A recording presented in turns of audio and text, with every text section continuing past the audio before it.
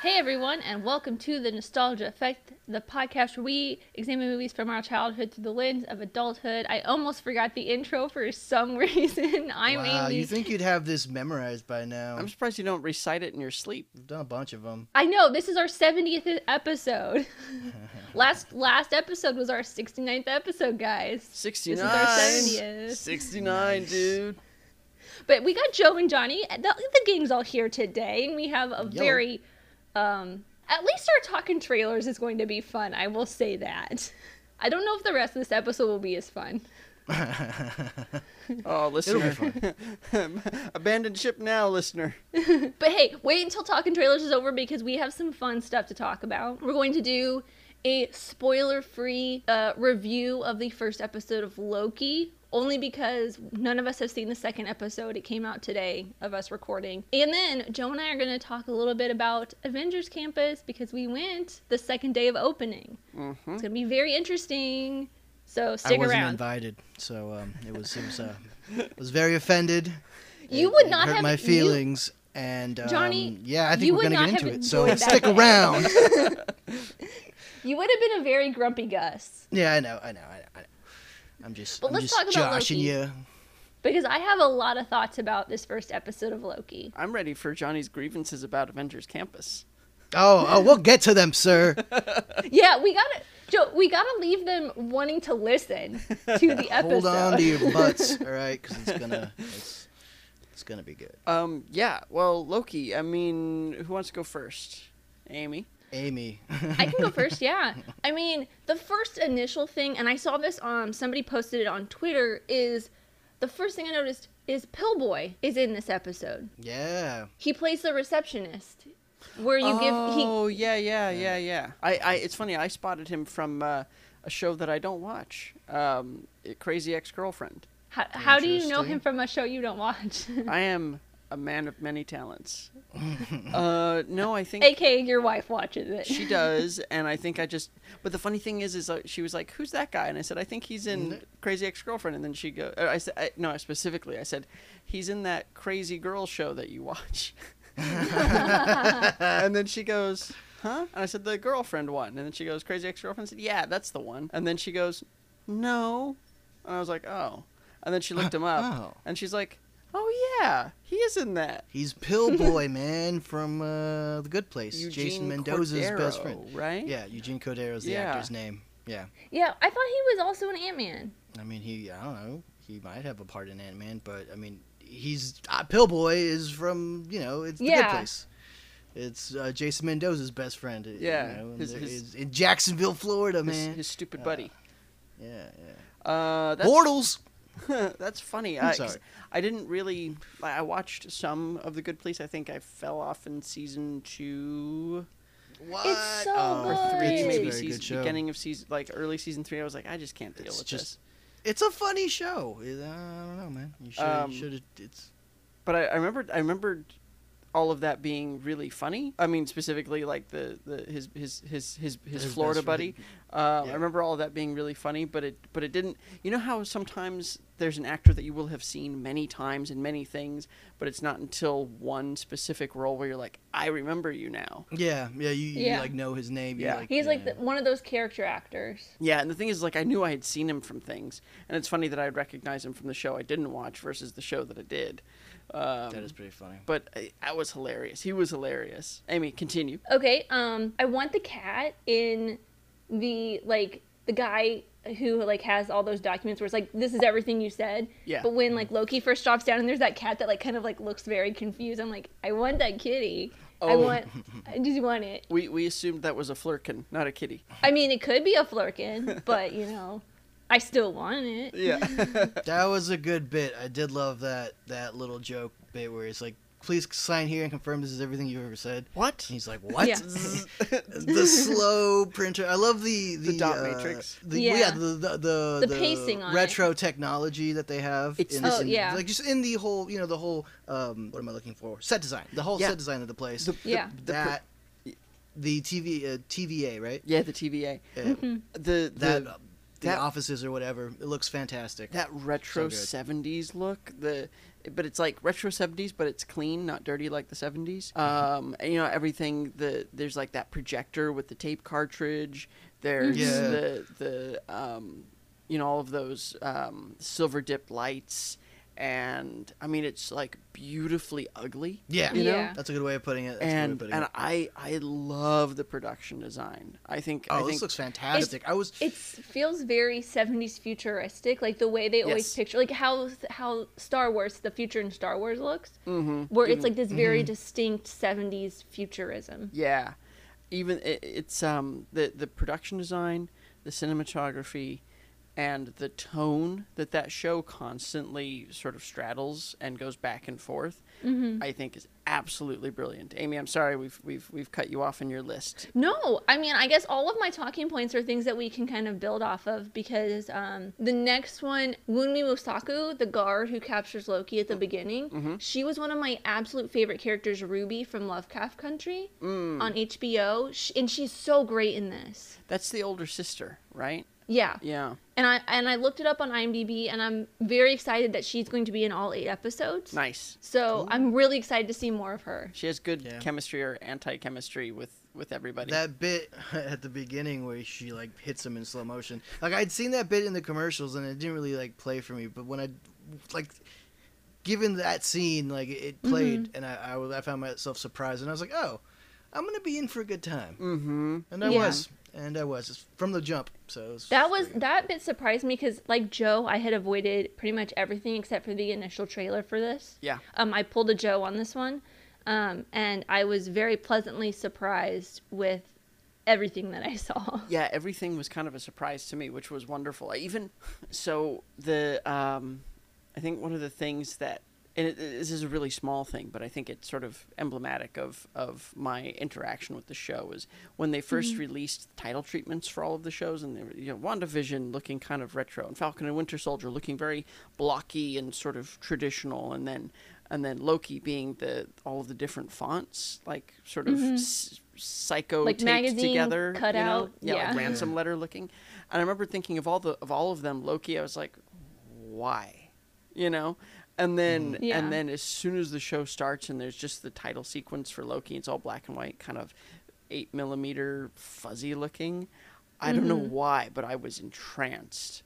Like I went from being, I watched it like I just like could not stop staring at it at the beginning and at the end. Yeah. At the end of the episode, it just looks so cool, and like I keep trying to like pick out different letters to see if they like mean anything. I didn't read into it that much, just that it's interesting that it looks pasted together, and I don't know what it tells me about the tone of the show, but it gives me some kind of feeling like a little. I have a theory. Sorry, Joe, to cut you off, but like I feel like each font could symbolize a different era in time. Like one of them looks almost medieval. I think it's the K. Looks very medieval-esque. And in this first episode, they go back, I think, to the 1800s, maybe the 18th century. I think you're on the right track. That it probably represents maybe something about time travel or all the alternate realities going on, guys. Yeah, it's Loki's. Go ahead. I also really love the score. And what's cool about this is it's the director of all 6 episodes is a woman, the cinematographer is a woman, the composer is a woman, and it's especially rare to see women in, I mean, I guess it's rare for all of those, but especially in music composition and DP work. And I think that this show, maybe more than all the rest of them, feels more special and cinematic in that way. You know, the fact that pretty much every single shot is really low, like low in terms of like everything is like camera angles, really low angle looking up, Yeah. and it's really distinct, and it's a really clear choice that I think makes the show look really, really interesting. It's sort of everybody's towering over us in a as the audience, and in a really cinematic, engaging way. Definitely an angle that wouldn't work for regular folks. You know, only handsome handsome movie actors. Yeah, you can only get Tom Hiddleston to look good in that. Yeah. I'm surprised, Joe, you haven't done your Owen Wilson impression yet. What? We're getting to them, all right? I'm not a performing monkey.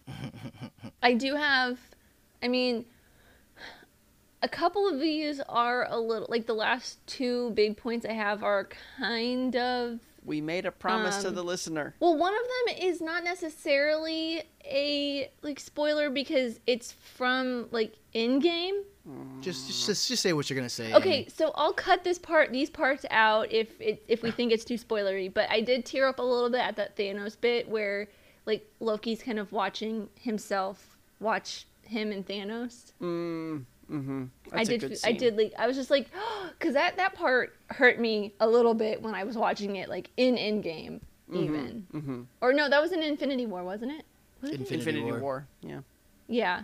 The first one. I can't remember. Those two kind of merged together for me. Well, they're part one, part two. They're meant to go together. Yeah. And then my last one, which is it's kind of a spoiler, I would think, but you guys know how much I love true crime, and I screamed, like not like screamed loud, but I freaked out loud. She screamed bloody murder in her apartment at the by DB herself. Cooper part. Oh yeah, well so I do remember that from the trailer, and so Yeah.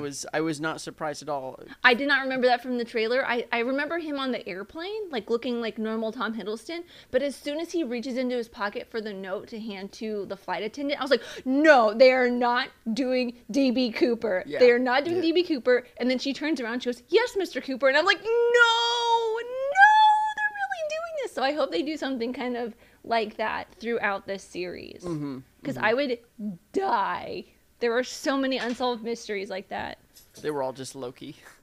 Yeah. Yeah, no, I did. That part was great. Well, that part was in the trailer. Yes. They didn't say it directly, but I mean, it's him jumping out of the, It was the airplane and everything. if you're aware of DB Cooper, you knew Then you knew exactly it, what was going on in the trailer. Yeah. I think I missed that from the trailer.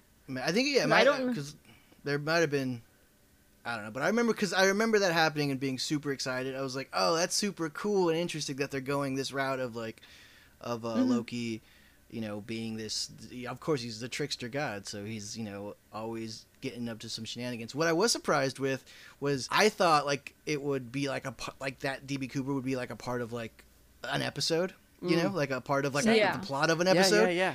So like the fact that it was just like a throwaway kind of gag. It was surprising to me, but I was like, I kind of like it. I hope they do more throwaway gags like this, like Amy was saying. Yeah, like that's what I'm hoping. I hope they don't make it like a central part of the episode. Like they make it like the parts where Owen Wilson's character, I forget his like character's actual name. Mobius. Okay. Like kind of takes him through like other things, because then like Loki goes on to explain why he was doing that DB Cooper thing. Although when he says I was young, he's like 1,500 years old, and that was only 40 years ago. Like, that's nothing. Yeah. Well, I mean, it's also like with the bridge, can they travel through time and not like, or do they go to like Earth, only space, the same kind of relative time? I think it's only space, not time. Okay. Yeah. But speaking of the tone of this show, which I think is really wonderful, is sometimes Loki is funny, but the show isn't, and other times the show is funny and Loki isn't. And in terms of like where it's like, Loki's being funny right now. We're having fun at his expense, And then there's other times where things are serious, but he doesn't realize how serious they are. And so he's being funny, but the show isn't being funny. It's really, really carefully done. I think brilliantly done. It shifts like almost without you noticing it, and by the time you notice it, you're just like, oh shit, how'd they do that? Yeah. You know why that is? It's because it's a female director, boys. It's a good director, regardless of what they may be. Both of those. I mean, I feel like female directors sometimes do a better job at like the way things can be paced and like what to show and how to make something appear, because I don't know, and this is maybe just because I watch a lot of movies that are about females, but they're written and directed by males. And when you watch a movie about females that's written and directed by a female, it feels extremely different, and it feels more, I don't know, for me, comfortable. Like Promising Young Woman is a great example where it's just like because it was done by a female, it's done more carefully, it's crafted more carefully, whereas if it had been done by a male, it would have been a little bit more, I feel like, haphazard, or like it would have had more of a male gaze.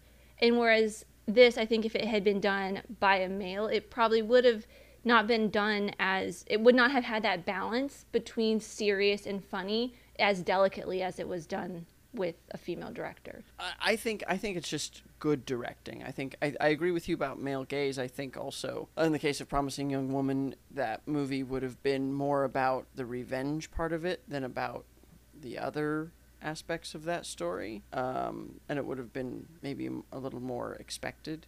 But in the case of something like Loki, skirting that tone really carefully, I think that's great writing, and I think that's good directing, and I think it's that is wherever you find it. It has nothing to do with the people doing it, other than sheer talent. I'm excited to see what else Kate Herron does after this. I looked her up. She's the director of the 6 episodes of Loki. I looked her up, and I'd heard of some of the other things that she's done, but I've not seen it. But I'm hoping that she goes on to do a lot of other stuff, because I want to see more of her playing in this kind of magical adventure world that they've crafted. I don't know where the story's going, but I would like this to be a recurring thing, like not a one and done. Especially if just on the strength of the first episode, I'm like, this is fucking great. I could like picture there's so much that's like available for them to do, and I'm just like, oh man, it's gonna be interesting. Yeah. And when you say one and done, you mean like just this episode season is like this, or that you like more seasons like this? I would like more seasons of this.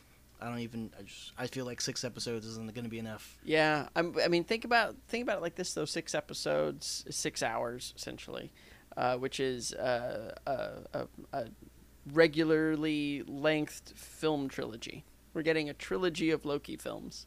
I mean, but maybe they could do this with other like fringe.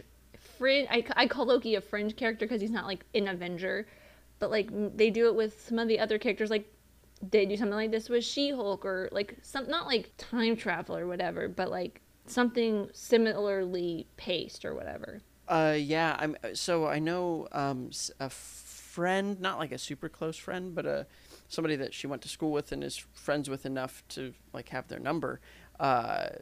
Is directing, a friend of Sarah's is directing She-Hulk. Oh, really? Nice. Cool. Mm-hmm. Yeah. So when that was announced, when that came out, that big press release, whenever the show was officially announced, and she was announced as director, Sarah, I think, reached out, messaged her or something. It was like, this is so cool, congratulations. But yeah, I think, I mean, we'll see at the end of this series if there's story-wise room for more.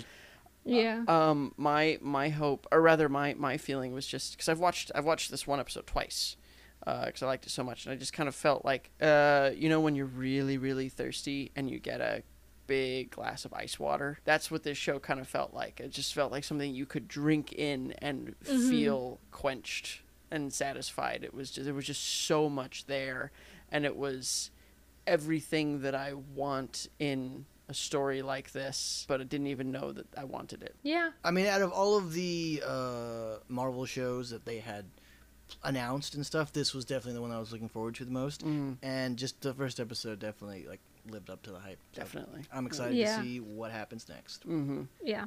All right. So on the topic of Avengers, this character Loki actually is in Avengers Campus, but I don't think we ever saw him. We did. We saw him. Absolutely, we did. Oh, that's right, because he kept coming out. He was like up on that panel. What's really cool is if you've seen videos from Avengers Campus now, Loki is in the TVA jumpsuit with the collar, being escorted by the Minutemen, and so that's funny. Yeah. So before that, he was in like his he was in his costume and his stuff. big Yeah. horned Avengers green okay. garb. Yeah.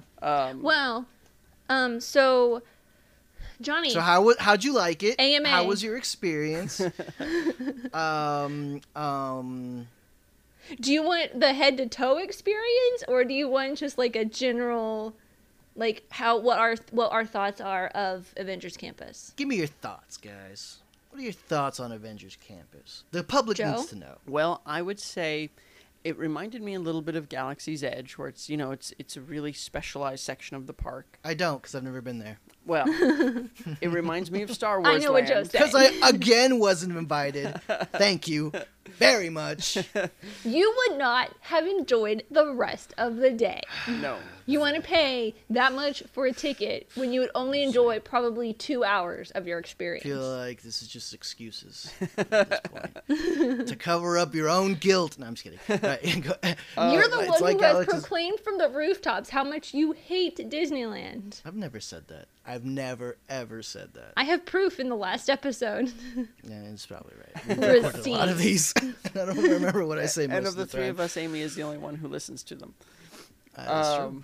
I listened to them Anyways, multiple it's like- times. It's like Galaxy's Edge. Yeah, so it's a very closed off, specialized section of the park, especially the way they have it right now. Yeah, because it's like you can't just like walk in, Nope. right? It's No. like No. not like Frontierland or whatever those other lands Eventually, are. at it will Yeah. be once the buzz dies down. I do Yes. think it's a little bit more open once they take the barricades down than Galaxy's Edge. Yeah. Because it has 3 entrances that are from extremely Wide busy avenues. parts of the walkway. With Yeah. Galaxy's Edge, you do have to walk kind of through. You get like the funneled park. into like one area. Uh-huh. I see. Yeah. So is it big? No, Is it's it very like- No. small. It's pretty small. It's Yeah. I don't know if you recall DCA very well, but it's where I don't think we went to DCA with Johnny, did yeah, we? I think we we did. Yeah. We did. Okay. Because that's the only time I've ever been there. Yeah, and it's the area where Bugs Land was, so it's very Okay. very small. Oh, that's right. That's right. I remember you guys when we went. You guys were talking. You saying that it was going to be Yeah. the Avengers Campus. That's when I first found out about it. So it's very small. I don't want to say because my initial response to Star Wars Land was a little bit of disappointment, it? frankly. Yeah, that this is it. Yeah. It's like at the time that it opened, there was one ride, there were a couple places to eat, and then a few places to shop, and it was just and so my feeling about Galaxy's Edge was this is it, and to some extent that exactly describes Avengers Campus. There's one ride. There's one place to eat, or a couple places, I guess, if you count the shawarma cart. Yeah, if you count the stalls, yeah. Yeah, and If and they have there's a only shawarma stall. That's pretty funny. they do. They have 2 of them. The shawarma is great, though. shawarma is- The shawarma is by far, the falafel is perfect. Perfect. And the so chicken good. one, Funny. the chicken one that we had was excellent. But yeah, of course, there's shawarma. And there's one gift shop. 2 gift shops, I think. Are there 2? Oh, no, the second gift shop we went to was Stage 17. Right. That's kind of it. But it was still really, really cool. And we ate at Pim's Test Kitchen, which was We had a feast at Pim's Test Kitchen. That is my one regret about this, is that I did not get to try the pretzel, but because I was so full. yeah. But I continued to eat tots. Like, Yeah. I just sat there and ate all of the tots on my plate. Took like 3 bites of my chicken sandwich. The food was really good. It was exceptionally well themed. The restaurant itself they had a lot of fun with all of the Ant-Man stuff. There were things that were much bigger than they should have been, and other things that were much smaller than they should have been. And I mean, I guess it's not too spoilery, but it's basically the place is meant to look like the inside of the quantum. I don't think we're doing spoilers quantum for tunnel. Avengers Campus. I mean, yeah, it's just a place. It's not Yeah. like a thing. Yeah. But the And listener, I'll post some of my videos and pictures that I took up on they were on my Instagram, but I will post them on Twitter. But yeah, the inside looks like the quantum tunnel, and there's like normal pretzels that are on a conveyor belt swinging around the ceiling, and then they pass behind a screen, and then they get either shrunk or bigger, and then when they come out the other side, they're either shrunk or massively oversized. And in the drink station, they have upside down soda cans That are like feeding gigantic. into the soda machine. Yeah. Oh, that's cool. Yeah, and then all of the food, like there's like a turkey burger, and the turkey's huge, and it's on. Or there's a chicken No, burger. it's a chicken sandwich. Yeah, chicken sandwich, and it's like the chicken's huge, and it's on this tiny And then it's little like bun. a slider bun. And the pretzel's gigantic. They have a gigantic Impossible Burger meatball Yeah, with a tiny one next to it. and there's like a tiny fork stuck into it, but it's in a big And giant it's soup in ladle. this giant ladle spoon. It is so cute. It was really, really good. Those drinks, the beer flight is really cool because it's in this like kind of giant ruler with these tiny little test tube things in it. I think there's like 5 of them, and they're kind of just like beer shots. Interesting. Yeah, And they have like larger beakers with like all of the drinks at the like from the bar area. and then they have like shows. So there was like a like a mini stunt performers? show. Like character Okay. things. Yeah, there's like a mini stunt show with Black Widow and Black Panther. So they go. Disney segregating the black folks, Black Widow and Black Panther. And they fight the Taskmaster. They do, and then the Dora Milaje come out and do a whole thing, and apparently there's a Doctor Strange thing that we missed. That's the only thing I think we did not get to do Yeah. was Doctor Strange. We saw the last like I think minute of it while you were standing in line for web slingers and we went to go get falafel and shawarma. Mm-hmm. But Is there Web was such a Slingers the big ride? crowd. Yeah, that's the Spider-Man yes, ride. it's the Spider-Man ride. And that's the only ride and- they have there. Correct. Currently, yeah. Currently. It's also very confusing because they have Web Slingers is the ride, and then like the shop is also Web something, and then the food is Pim's Test Kitchen and Pim's Tasting Lab. So it's very confusing. I didn't find it that I could see how confusing. I 'cause could it's see so how that small. can be confusing. And it's so small, and everything's right next to each other. Like the store is right across from the ride, Yeah. and the 2 Pims things are right next to each other also. So it's not that bad. And those are the only options that you have really. Right. Yeah. Web Slingers was super cool. It was kind of like a Midway Mania type game. More of game than ride. Oh, Yeah, okay. it's like That's a the cross one where between- you're like in the Toy Story thing and you're shooting at Right. things. Mm-hmm. Okay, But okay. instead of using a shooter, you use your hands and It's you all kind of like it's all gesture controlled. yeah. Oh, okay. And they have this like Interesting. special device that you can get to wear while you're doing it, and it gives you like power ups. So it's like kind of a DLC for the ride. It's like a $30 DLC that you Wait, can so- wear but on your arm. You don't but need it. You don't need it. But It just gives it's like you a extra physical points. thing. Yep. It's like a Yeah. physical thing, like a web shooter, basically. Yeah. That's And I that's also dope. found out, I don't know Joe, if I paid that $30 those for it, but Iron Man and the extra shooter things you can get, they are extra and they are like an actual like play toy thing, but you can't. There's a setting on them that you can turn it to, so you can wear it like that with the other web slinger thing while you're playing the game, so you can have both of them on at the same time. Oh, interesting. Yeah, the thing itself, it's like a $30 thing that only works on the ride, and then there's toy attachments which are an additional, I think, $20 or something. And I it's think they're just kind of 25. Yeah. Yeah. Of course. it's kind of Got it. ridiculous. But to get the toy thing, if you want to have the toy thing, if you want this like Spider-Man shooter where it'll shoot out a piece of string like a web shooter, you have to have the attachment to go on the ride. right, it's Interesting. It's, So So You you're gotta paying spend- you're paying like $60 to get this toy. yeah, I don't agree with that at all. But like buying, I would something maybe like get that web shooter thing once annual passes come back, because once annual passes come back, I probably would be going there more. Like I would go there enough for the $30 to be worth something. I wouldn't get like the Iron Man or the Spider-Man attachments, but I would get like the one thing just like to have it on there to play. But I did hear that if you buy that and you don't want to wear it while you're playing the game or riding the ride, you can just put it in your lap and the ride will still scan it and give you the points or give you the bonuses. Yeah, because there's bonuses. That's the part that DLC for Disneyland rides. You've already spent enough to get there. I know. Yeah. Who That's cares about hilarious. your points? But still, it was really, really cool. And they definitely, just like Disney always does, they did a good job, immersing you in the thing. There's a lot of practical effects that work really well. We saw the Spider-Man. Oh, the robot. Spider-Man Spider-Man thing was robot, so right? good. It was pretty cool because honestly, I knew it was a robot. I knew it, but when he's swinging through the air, my first thought was, "Oh my God, that guy's swinging through the air." Yeah. That's crazy. Yeah, because it's like, That at thing first is you insane. see a guy in a Spider-Man costume, and then he goes into this room, and then a few seconds later he's like up on the roof, and then he's just like, "Here it goes," and he Yeah. like does some flips, and it's just like, "Oh my God!" Yeah, it's pretty. You buy it. You buy that it's really him. And apparently, if you're on the Tasting Terrace show, you have a perfect view of it. and it looks like super cool. Interesting. On the like AP tasting terrace. Oh, it's like on the other across side. from Avengers Campus. Yeah. Interesting. Yeah, so it was pretty cool. It was very cool. Were there any cool Yeah. stuff in the gift shops? Like anything that I got a really cool Stark Labs intern sweatshirt that I absolutely love. It's super comfortable. It was expensive because it's Disney, but it's really great. It's the only merch that I got that day. I got my buddy Spider-Man pin. That's pretty cool. There's there's 2 different size spider robots that you can get. A little guy. I And kind of want to big get guy. the baby one. He's like super like actual cute. robots, like you can control. Yeah, you can Yeah. play. It's kind of like, have you seen the droids from Galaxy's Edge? Yeah, where you yeah, can I've like seen build a those droids. droid. Well, these, instead of building it, they come like pre-assembled, but you can buy different suits to put on it. So you get like a Black Widow. No, not. Is there Yeah, there's a Black Widow one. There's Black an Widow, Iron Iron one, Man, I think a Black Panther. Yeah. I think Ant-Man and Scarlet Wasp. Witch. I think there's Ant-Man Ant-Man and Wasp. There's no Scarlet Witch. Yeah, No. but there's like I think 6 skins that you can buy to put on it.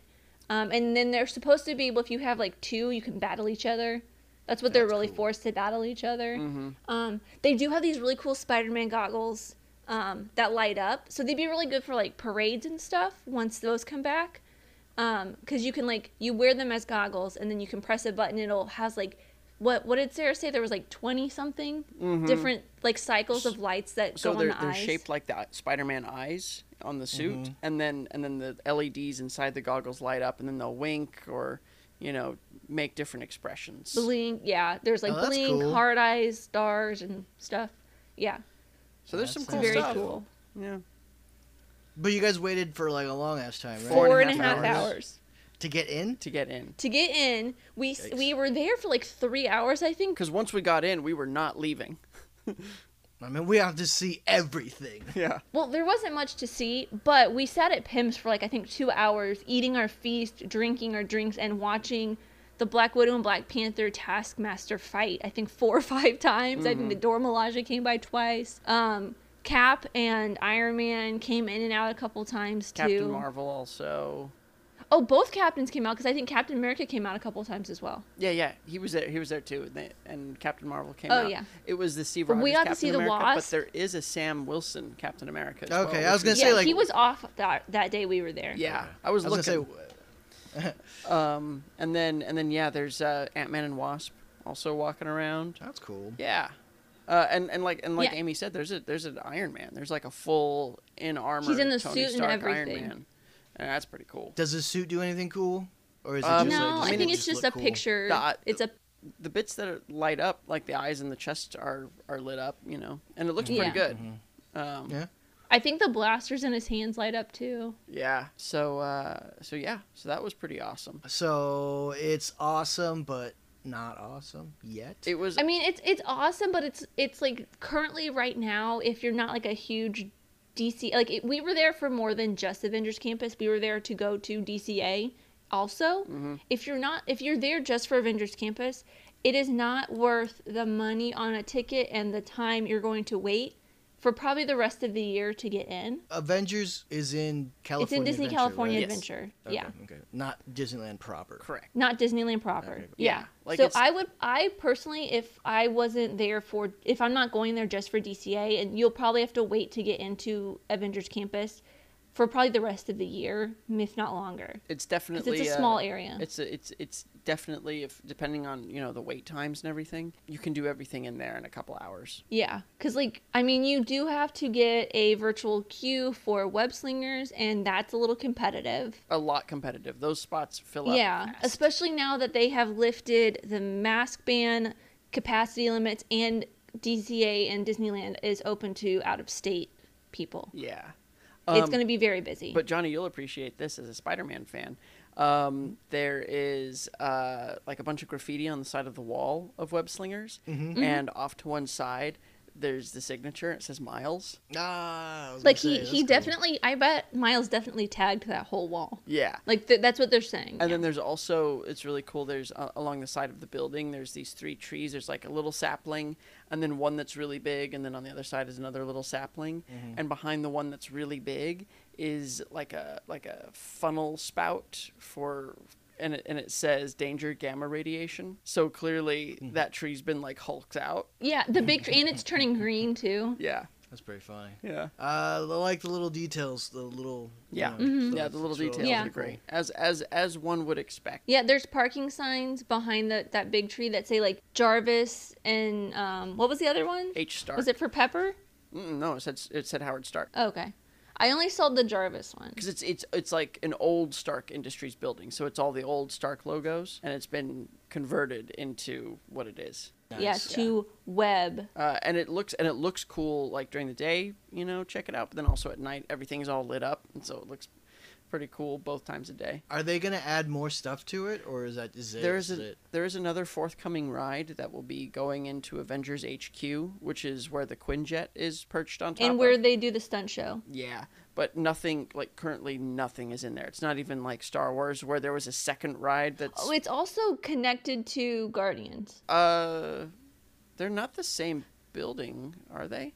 No, the the campus is yeah. connected to Guardians. But yeah, there's currently nothing in there, and it's like, don't think about it for a while. It's not like Star Wars where they had the other Ride of the Resistance going in there, and they just hadn't finished it yet. It's gonna be a while, apparently. I think they're staging it as like a cast area for like all of the actors. But I have heard some theories that they may take over Hollywood Boulevard on the other side of Guardians of the Galaxy. They may kind of close that off because I don't think it's like as popular as it used to be, and may take over some of those buildings and expand Avengers Campus out that way. But again, that is just a theory I have heard. Yeah, there's also a lot of great like photo opportunities for Captain America, WandaVision.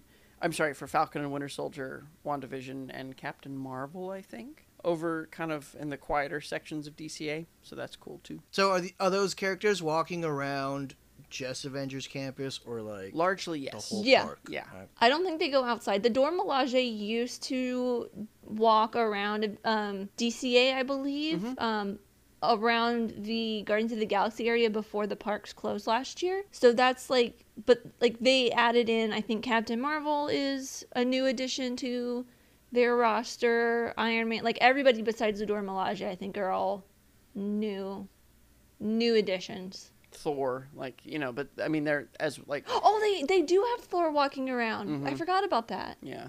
We saw Thor a couple times. Tight. One thing I think we would be remiss if we didn't point out is that Joe got defeated by a chocolate bar. No, I finished it. I just didn't start on You the second finished one. that thing? I thought you were upset that you couldn't finish it. No, I ate it all. Oh, I paid for it. He's On gonna top eat of it, right? on top of 3/4 of a sundae Yeah. that he had for breakfast. I ate a lot of bad things, but luckily I don't suffer from any gastrointestinal issues. Lucky you. But yeah, All right. Shall we talk about the real reason we're here? Yes, let's continue on to another James Gunn property. His best one yet. This is his Scooby-Doo vacation 2. home. I mean, So had either of you guys seen No. Monsters Unleashed? Nope. Okay, so I'm the only one who has seen this before. yes. Yes. I've seen. I remember seeing the first Scooby-Doo like we talked about last time, and the second one came out like maybe. It's 2 years later. It came out in Yeah. 2006. Okay, yeah, I see. Or yeah, no, by that time I was- 2004. Yeah, 2004. Yeah, I never saw it. No, me neither. I didn't even remember. I think I commercials actually. for it. Do you know anything about it Nope. besides that it's written by James Gunn and it's got the same cast? Yeah, and I've seen like some memes. I know like there are pictures. There's like some memes of like things that happen in the movie, like the Buff Shaggy meme. Oh Like, wow. I know that's from Yeah. from the. Alicia But, you know. Silverstone. I will say Alicia Silverstone is in this. I believe I told you guys that Nice. last week. You did. That's the only reason that I knew that. Because I haven't even seen those memes that Johnny's talking about. The only meme that I've seen from Scooby-Doo is from the first one where he goes, "Are you challenging me?" Oh, the farting fart off. competition. Yeah. But this one, I think I actually did see in theaters. I have a slight recollection of seeing it in theaters, but I've only seen it 3 times, maybe. So it's not like Scooby-Doo. No, I know people I didn't do- like this one as much, right? I If think I liked it when I vaguely first saw remember. it when I was 14. because I was like, oh, Simple Plan's in this. Like, Simple Plan's got a couple songs in this. They sing the theme song this time instead of MXPX. And I was like, oh, I love Scooby-Doo. Like, I loved the first one. Of course, I like this one. Like, I mean, I have to like it. But I think I most recently watched it about 10, 11 months ago, according to my Letterboxd diary. And I know I do not like this movie. I know I do not like this movie at all. And I think I also watched it because Ruben Studdard has a cameo in it somewhere. And I was a big fan of American Idol. I was like, you're a big Ruben Studdard fan? I don't know. No. Do you have all his albums? Season 2 of American Idol was the first season of American Idol that I watched, and I was like obsessed with it after that. Like, I was a very big Ruben Studdard fan while he was on American Idol. I did not like Clay Aiken, but I watched this, and I'm like, Kelly Clarkson is the best American Idol winner in my opinion. What about nothing beats from Kelly to Justin? I don't know who else won besides. I don't either. I just know that like Kelly Clarkson and Justin Guarini were in season 1, and Ruben Studdard and Clay Aiken were in season 2, and that's all I remember. These are the hot artists of today. The hot artists of early 2000s. Considering only one of them now has a talk show, and the rest of them are, I don't know, circling the planet somewhere. Yeah. Yeah. They're on Scooby-Doo. No. Justin Guarini is the Dr. Pepper man. Oh, yeah, that's right. The little and I have a weird Funko Pop Prince. of him. Yeah, the fake Prince Dr. Pepper. The fake Prince and the Dr. Pepper commercials from like, I think it was Joe like early doesn't drink last year. soda, and he doesn't watch any advertisements about soda. That's true. All right, he just doesn't believe I it have exists. no idea what you guys are talking about. It's culture, old man. All right. I could bring it here and show you the Justin Guarini Funko Pop, Dr. Pepper Funko Pop that Antonio got me with free Dr. Pepper. No. But I'm not going to. But anyways, Dr. you know Pepper what, you guys? sponsor this episode. Because I want some Dr. Pepper. Honestly, I would kill for some Dr. Pepper. I don't drink soda anymore, but Dr. Pepper, please sponsor us. You're not listening this far in, but... So Amy's seen it, hates it. Johnny and I have not seen it, barely knew it existed. You're going to hate it, I promise. All right. It's like Men's Thanks, Warehouse, Amy. but the opposite. Why do we let her even have a say in the movies, Johnny? This is my question. Because I love torturing myself, and I love dragging you along for the journey. And misery loves company, so, you know. All right, well, let's watch this shit show, I guess. Wait, did James Gunn write this one, too? Yep. Yes. Before we watch the movie, a quick word from our sponsors.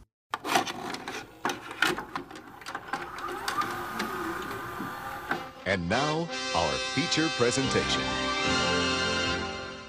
And we're back. Let's Are we, kick this though? I feel like a piece of investigation me up to died an 11. out there while watching this. I don't think all of me came back. Let's just put it that way. He's not the same. He's not the same man he was before. Yeah, He I ain't think changed, but he's not the same. This movie. I tuned out a bunch of times. I'm not gonna Oh lie. yeah, if I hadn't watched this before a couple times previously, I'm not gonna lie. I was fighting sleep a number of times. Sleep is my escape hatch, as you both know. I think as the listener knows as well. Yeah. That's another drinking game. It's drink every time Joe has fallen asleep during one of the movies that I pick. But here's the thing. I didn't like it, but I also didn't like the first one. That said, whilst not liking it, I liked it better than the first one. Really? Yes. Interesting. And I'll tell you why. Because I was trying to decide why this was. Now, listener, I'll ask you to remember once again that I did not like this movie, but I liked it better than the first one. Mainly because the first one was drowning in shtick, you know? And this one was less shticky, more story, even though it wasn't great. At least there was more that was propelling the film along. Honestly, I kind of felt the opposite. I feel like this one was leaning too hard into the kind of earnestness that the first one had, where it was trying so hard to gimmick itself. I don't think gimmick is the right word, but it was trying too hard to be what the first one was. Like the first one was, I felt like made in earnest in this purity, and this one was just trying too hard to be this like really fun, punchy kids movie. Interesting. It's funny because I feel like, the first one dealt with the group being sort of on the outs, and then this one I was glad didn't try to do that again. That there was at no point were they not a team. It was more about internal journey of the characters, that Daphne was faced with maybe being only the pretty face, and Velma having to overcome intimacy issues and trust issues, and then Scooby and Shaggy feeling like they contributed nothing to the team other than being screw-ups. And I thought that was all juggled really well without, there's like all these separate characters dealing with their own problems, but still remembering that they're part of a team. And I thought that worked as well as this movie can work. That worked for me. And I thought it was handled really well. I thought also they felt, especially, I think Matt Lillard was born to be Shaggy. I prefer him as Shaggy in Mystery Inc., which is, as I mentioned last time, is a wonderful cartoon show. But I felt that everybody else felt more comfortable in their role. I do think that Freddie Prinze Jr. is not a fine actor in the slightest, and so I think that he sort of drags down the proceedings. But Sarah Michelle Gellar felt like she was really shining through, and same with Linda Cardellini. I will say this is the most Buffy-esque of the two. I was gonna bring that literally up. wrote down the fight scene with the Black Knight felt like a scene from Buffy. It absolutely did. As a lifelong Buffy fan, I 100% agree with you. It was there were a number of fight scenes with her. Mm-hmm. That was the one that felt like the most, because she was doing all of these like flips and ducks and like. She had the two, like when he cut the axe in two, it felt like she had her stakes and stuff. Yeah. And it's funny now that I'm just because I recognized that when I was watching. It's like, this is Sarah Michelle Gellar as I know her best, fighting bad guys, monsters, really. Fighting CGI monsters. No, they're always poorly real. CGI. They are always in real Buffy, in Buffy. they're real people. But maybe part of the reason why I thought she seemed more comfortable and confident in the role was because she was doing the thing that I expect of her, which is violence. and maybe she herself is more comfortable doing the action stuff. I don't know. But it's so maybe that's me bringing my own Buffy baggage. Well, that also might be because in the first one, it was all about like Daphne kind of trying to become this very strong fighting woman, because she was like, especially in the first one where she was like kind of clinging to that ride cart and like heading towards the knives, and she's like, oh, I'm gonna die, but she only really had the one fight scene in that movie against the Mexican wrestler. Yeah, at the end. Yeah. And in this one, she had multiple fight scenes. Yeah, right, yeah. The first one, it was like her getting to that and then the payoff. And this one, she already knows it, and so she's able to do more stuff. Right. Which, like Joe said, is something he's like you're more just familiar with her doing. So you're like, oh, you buy that. Exactly. Yeah. Was she done with Buffy by 2004? No. I think that was because that's what I'm thinking like maybe they didn't have as many fight scenes in the first one because she was like so worn out from not only the flight from LA to Australia, but also having to train and do fight scenes for Buffy. And in this one, I don't know where they filmed. I did not look that up. But, like, she just maybe wasn't doing as much fighting in Buffy, so they gave her more fight scenes in here. I think this movie came out in 2004, but I think it was probably filmed around the same time that she was filming Buffy, because Buffy ended in 2003. Okay, yeah. Yeah. It was probably... They were probably finishing up that final season while they started filming this, or maybe right even before, because this came out early 2004. I mean, there's a lot of visual effects in this. But anyway, So the characters worked for you more in this one. They did work for me more. They're still not great. I think Matt Lillard does the best, followed by. I mean, of course, like my one of my notes was Shaggy and Scooby are again the best part. Yeah, no duh. And I think that Linda Cardellini, I feel like if she'd been told to, instead of doing an impersonation of the cartoon character, to sort of just play the essence of Velma, I think maybe that would have been a little bit better, because it does feel like she's doing an impression of the cartoon character, which sort of, I think, prevents her from getting where I think she could go, but I think she still does a better job in this one than the second one. I think than the first one. I think my problem ultimately with the first one is everything feels really thin in the first one. The mystery is fairly thin. There's just the single mystery, whereas this one has some more twists and turns. You know, there's the bottom sort of keeps dropping as things continue to happen. And I think maybe that's why I also felt like there was more for them to do. You know, it wasn't just the one note, must investigate whatever's going on at this Pleasure Island, whatever it was called. I don't remember what the first one was called. Spooky Island, Joe. Because they don't go near anything with spooky, haunted, forbidden, or creepy in the name. Right. But yeah, so I feel like I feel like everybody had more to do, except for Freddie Prinze Jr. He really just doesn't feel like Fred to me, and I don't think he's a great actor. I just kind of don't buy him. And I think Sarah Michelle Gellar, who I love as Buffy, seems like a great choice to play Daphne, but I don't think she necessarily works as Daphne either. Because Daphne's, depending on what Daphne you're looking at, if you're looking at like classic Scooby-Doo, Where Are You, Daphne, she's the damsel in distress. You know, she's not stupid, but she's not necessarily bright, and you'd kind of wonder. Which I think is what they were trying to fight in the first movie. Yeah, is they were trying to turn that around, put a spin on that trope of her character and make her more of the strong, independent type. Right. Whereas what I really love about the Daphne in Mystery Inc. is Mystery Incorporated is that she is a super rich. She's smart, but she's so rich that she's kind of clueless about ordinary everyday things. You know, she's the kind of rich person that's like doesn't know how to do their laundry. You know what I mean? And I feel like that feels like Daphne. You know, smart but clueless. And the reason why she's hanging out with this group is because one, they're her friends, and two, she's trying to get Fred to notice her. Yeah. You know, and like wants to go the next level with Fred, and is hanging around, like putting in the time to get to that point. But it's not really working because Fred's a moron.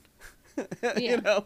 But yeah, so I just feel like this movie made this. I thought this movie worked more as a movie, in terms of as I said, the bottom dropping on the mystery sort of constantly, the false turns. You know, we assume it's Peter Boyle from the beginning, and it's not. You know, and then we're told that the bad guy who was responsible for the first go around can't be it because he's dead. You know, and then there's a lot of and then when Daphne figures out, oh, it's Alicia Silverstone, and then the villain who I looked a hell of a lot like a Power Rangers character. I mean, really frustratingly so. His mouth reminded me of a monkey. Yeah, it is. Well, it's so funny because all of the other monsters and I thought their designs were great. Were also lifted from the show, right? The original show, yeah. They're in the opening sequence. They're lifted directly out of Scooby-Doo, Where Are You? And so those character designs are great. And then you have this Power Rangers villain Reject, who's just awful, and all he does is stand around and whine and complain. And yell. Yeah. But I appreciate that there's, you know, so then Daphne thinks she's figured out that it's Alicia Silverstone, and then he shows up and Alicia Silverstone is there, and so then it's like, oh, you know, so then the movie actually has, as much as a movie there's a lot of red herrings. Yes. Yeah. As much as a movie like this can have, there are twists and turns, and that worked for me better than the first one. I do agree with you that the mystery is better in this one. But I agree with you, the mystery is better in this one because there is a bunch of red herrings, and so that's fun. It kind of felt like I remember, I don't have as much fondness of Scooby-Doo cartoons as you do, but I do remember watching them, and one of the best parts that I liked about it was like, ooh, who's the bad guy? Yeah. It was this guy. And it was the mystery aspect of it was a fun part of it, and this movie brought that back. I felt it more so than I did the first one. I liked the first one because I saw it when I was young and I have that nostalgia for it. Whereas this one, it's like I don't have any nostalgia for this, so it's like it's all, you know, it's fine. But I agree with you, the character work I do think is better in this one, and the mystery works, and it's got like it looks better because it's like a bigger budget, I would imagine. Yeah, the first one did well, didn't it? Yeah, the first one did really well. I think I pulled a ton of fun facts because there were no recastings again. I think I pulled like every fun fact from the IMDb page, but there was, hold on. Actually, I think this may be from the Twitter thread I sent you guys that James Gunn posted on the first one's 19th anniversary. So he said, for me, this was a harrowing day, talking about June 14th, 2002, 2002. I had never been involved with a mainstream film, and I knew my career would be incredibly affected by how the movie did. The initial reviews were great, and I was so exciting. And it was so exciting at first. I was going to be part of a hit. The rest of the reviews poured in late Thursday and Friday. I saw that those first reviews were an anomaly. We were getting shattered. But I knew the movie wasn't perfect. It wasn't at first exactly what I envisioned, but it was fun and the kids loved it. And then they had earned $18 million the day before. So on opening day. Was this for the first one or this movie? Yeah, it was for the first one, which is why that they got the green light to do this one. Gotcha. Yeah. So the first one did like really, really well. Yeah.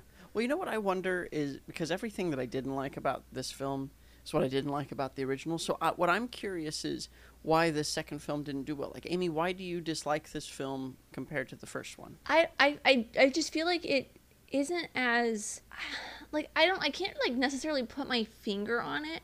I think maybe it's just the nostalgia of the first one, because I just feel like I can quip so much off of it. Like, there's so many iconic lines that I can pull from that first one. Iconic. Yeah.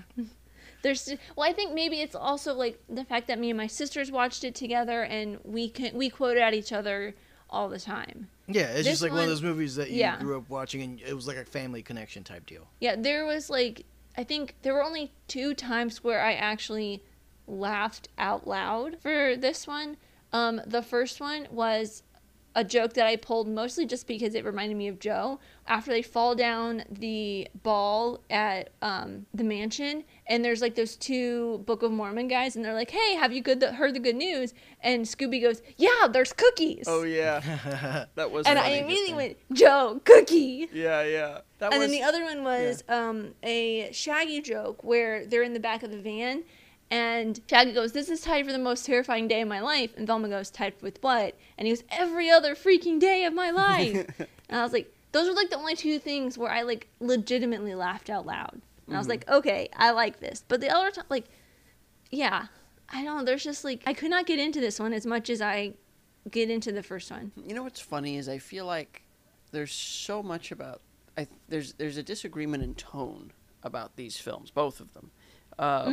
The first one, as we know, was the first cut was R-rated. It was meant to be sort of a teen sex romp film. Yeah. Dark comedy teens. And then got twisted into a kids movie, but still had some of those elements in there.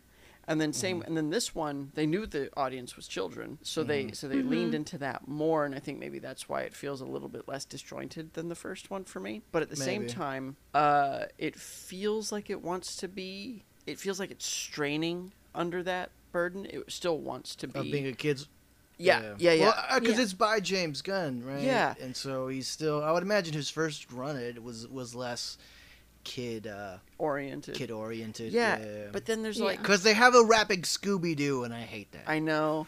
And so there's in some way it leans towards wanting to be more sophisticated, more interesting, maybe more grown up, but at the same time it's got this like bubblegum commercial look and a bunch of fart jokes and a cartoon score. I mean, literally a cartoon score. And these 2 things clash in such a way that it kind of feels like 2 great tastes that taste awful together. You know, like either do I don't want to say serious Scooby-Doo, but I think that the happy medium of Scooby-Doo is funny tone with the characters in a serious story. You know, in the same way that like Ghostbusters works. The characters in Ghostbusters are funny. What they're going up against in Zool and Gozer and everything else is terrifying. And if you take away the comedy, Ghostbusters becomes a very serious, kind of scary movie. And I think that's where Scooby-Doo, like the sweet spot of Scooby-Doo is. The characters are funny. They're in scary situations. And this movie instead, you know, better than the first one, gave us some scary some scary stuff. The minor 49er was genuinely like disturbing, this, but I would have liked some more scares from it, but there couldn't be because it's for children. Yeah. But and then I would have liked way less fart jokes. Yeah. Because they're just so bad, and like farts are funny, they are hilarious, but the way this movie does it, it's ham-handed and awkward. There is one major bone that I have to pick with this movie that, like, when I watched it this time, Nice. when I watched it this time, I really kind of trumped everything else about it. It was when Seth Green's character comes over to kind of ask Velma on a date, and she's like crawling around, and she tells Daphne, she's like, he thinks I'm some sort of like high-flying, glamorous type, and then Daphne just tells her, become that. And I was like, that's a big fucking no.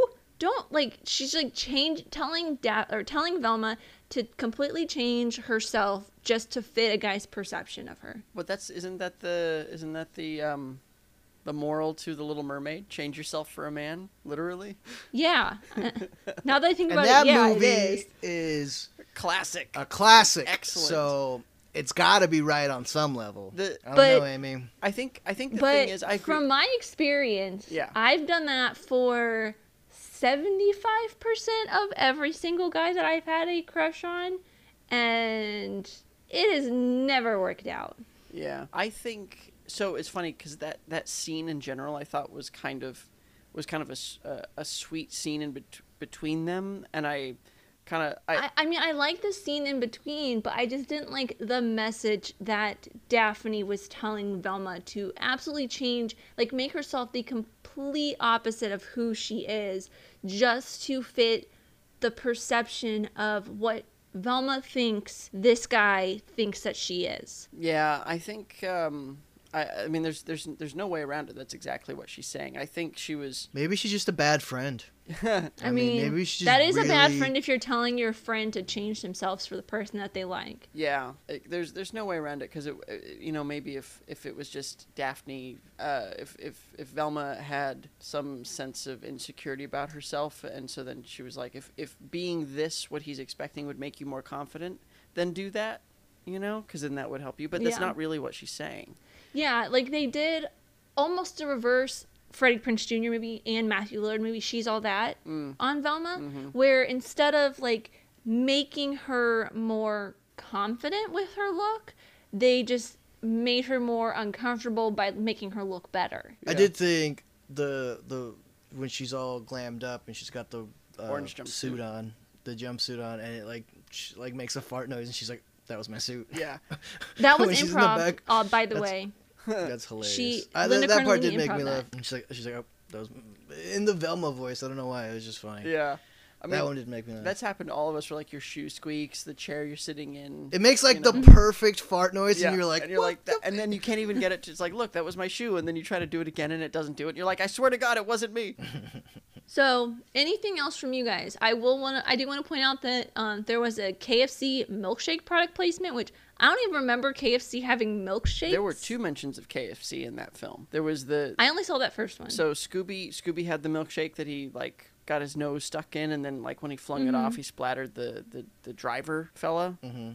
Yeah. But then the second time, it's a mention. And Shaggy says something like, "Oh man, why can't we just go to a KFC?" or something like that. So that totally went straight over me. yeah, I noticed it because it was so bold-faced, blatant?" or bald-faced in there. Yes, blatant. But anyway, so there is something actually I wanted to bring up. It's about Yeah. Scooby-Doo in general, because I just recently saw this article about fan theories about Scooby-Doo.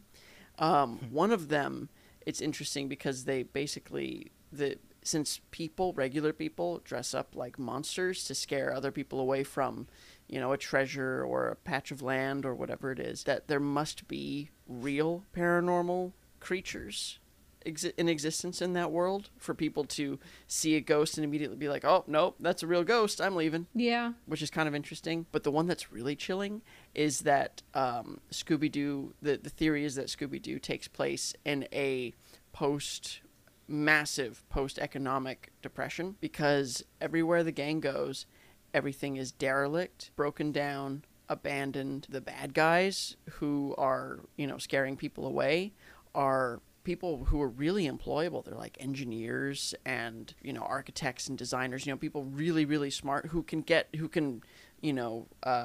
build technology to make it look, build technology that allows them to fly or in some way impersonate, some paranormal being.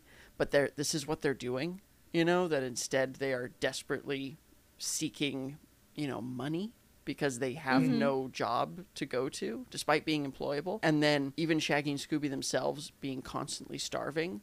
It's not because they're potheads.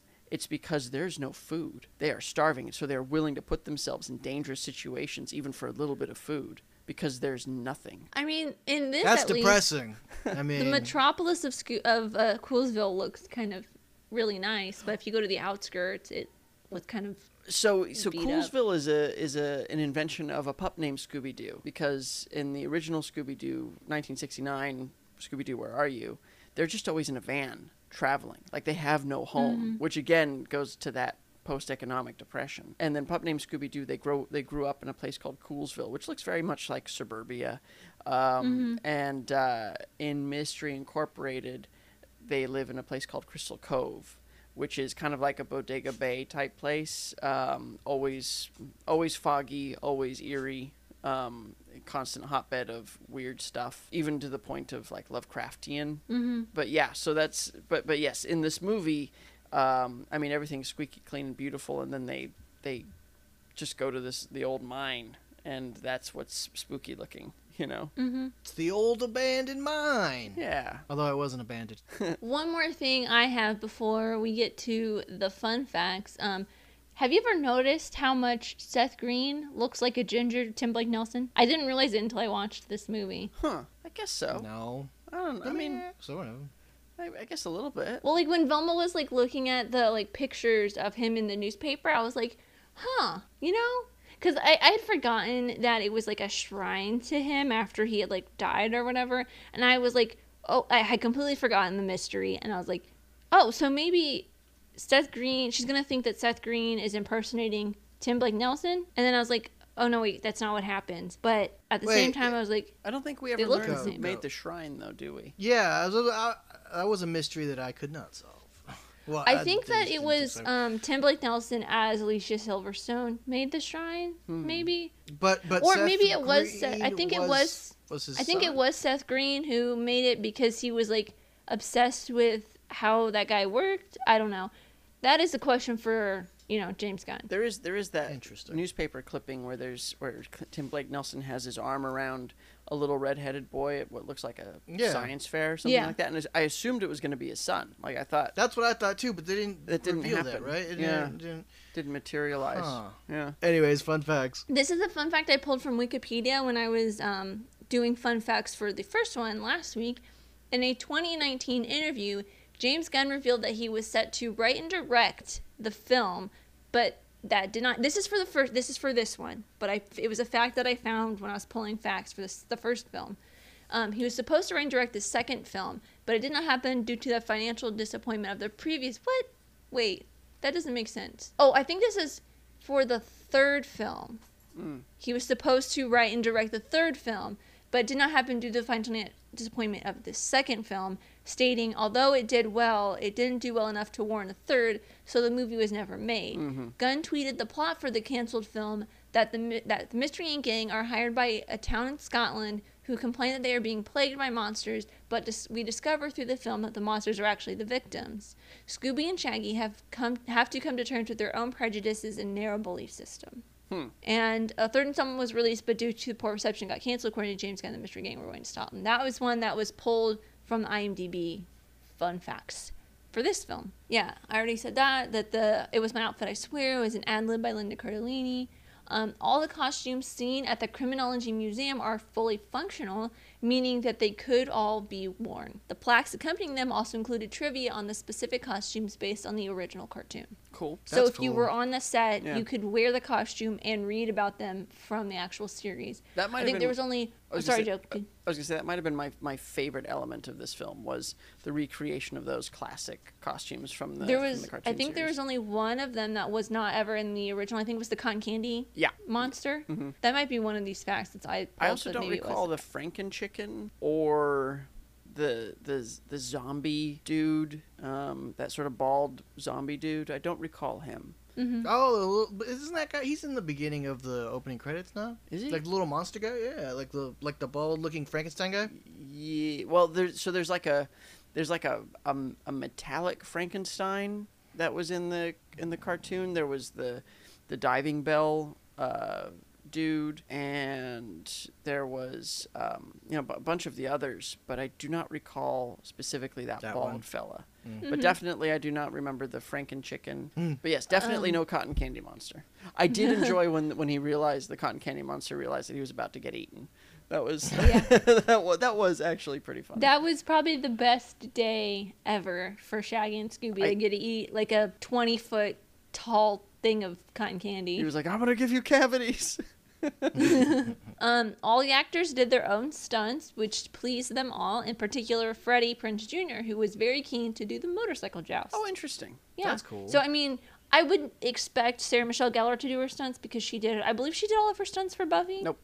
There was a stunt team for her because that would have been a lot of work, and some of those hits that they take on that show look like they hurt. Well, and they could also film those on like Off days. a B unit. Yeah.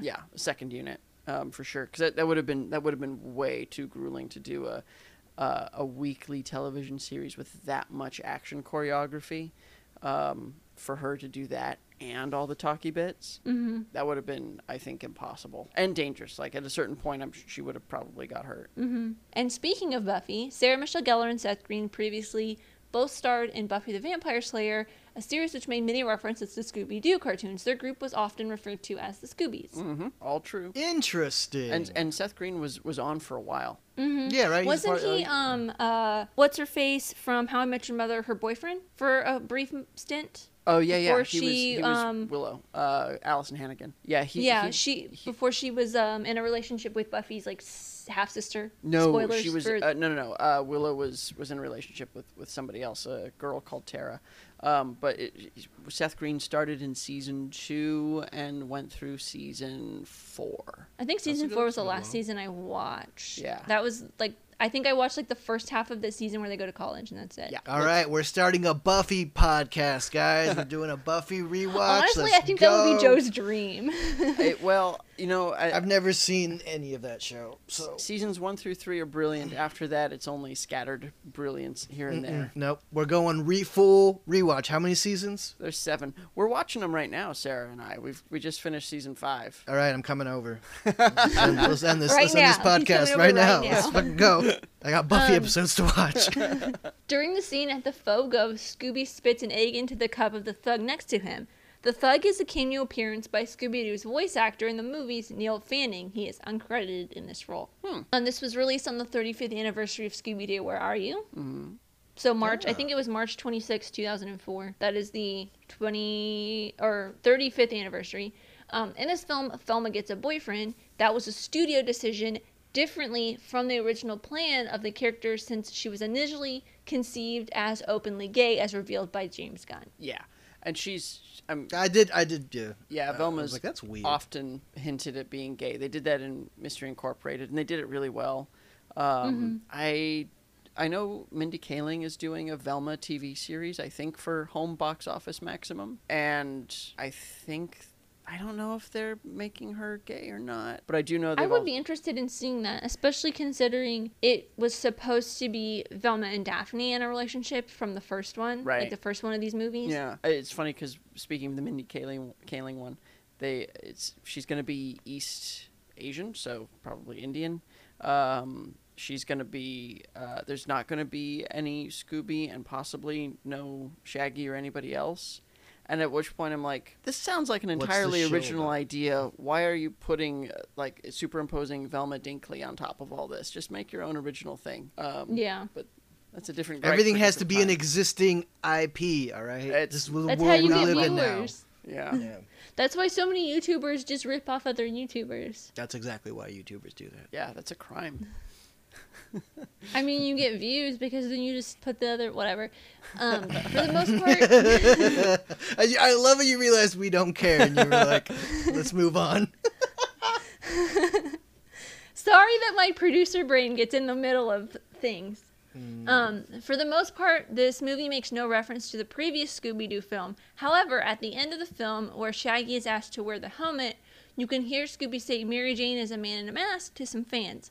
I tried to listen for this, I didn't hear it. And the second thing is there is a reference to a picture of Fred from the first film in the old clubhouse. They also had a thing about Velma's nameplate necklace read Velmster, which is a nickname Fred calls her in the previous Scooby film. So there's technically 3 references. In the Wickles mansion, the gang finds a Celtic book with the names written on the first page. Among the names are Harryhausen, a nod to Ray Harryhausen, pioneer of stop-motion animation monsters. Werner Brovas, which is Warner Brothers.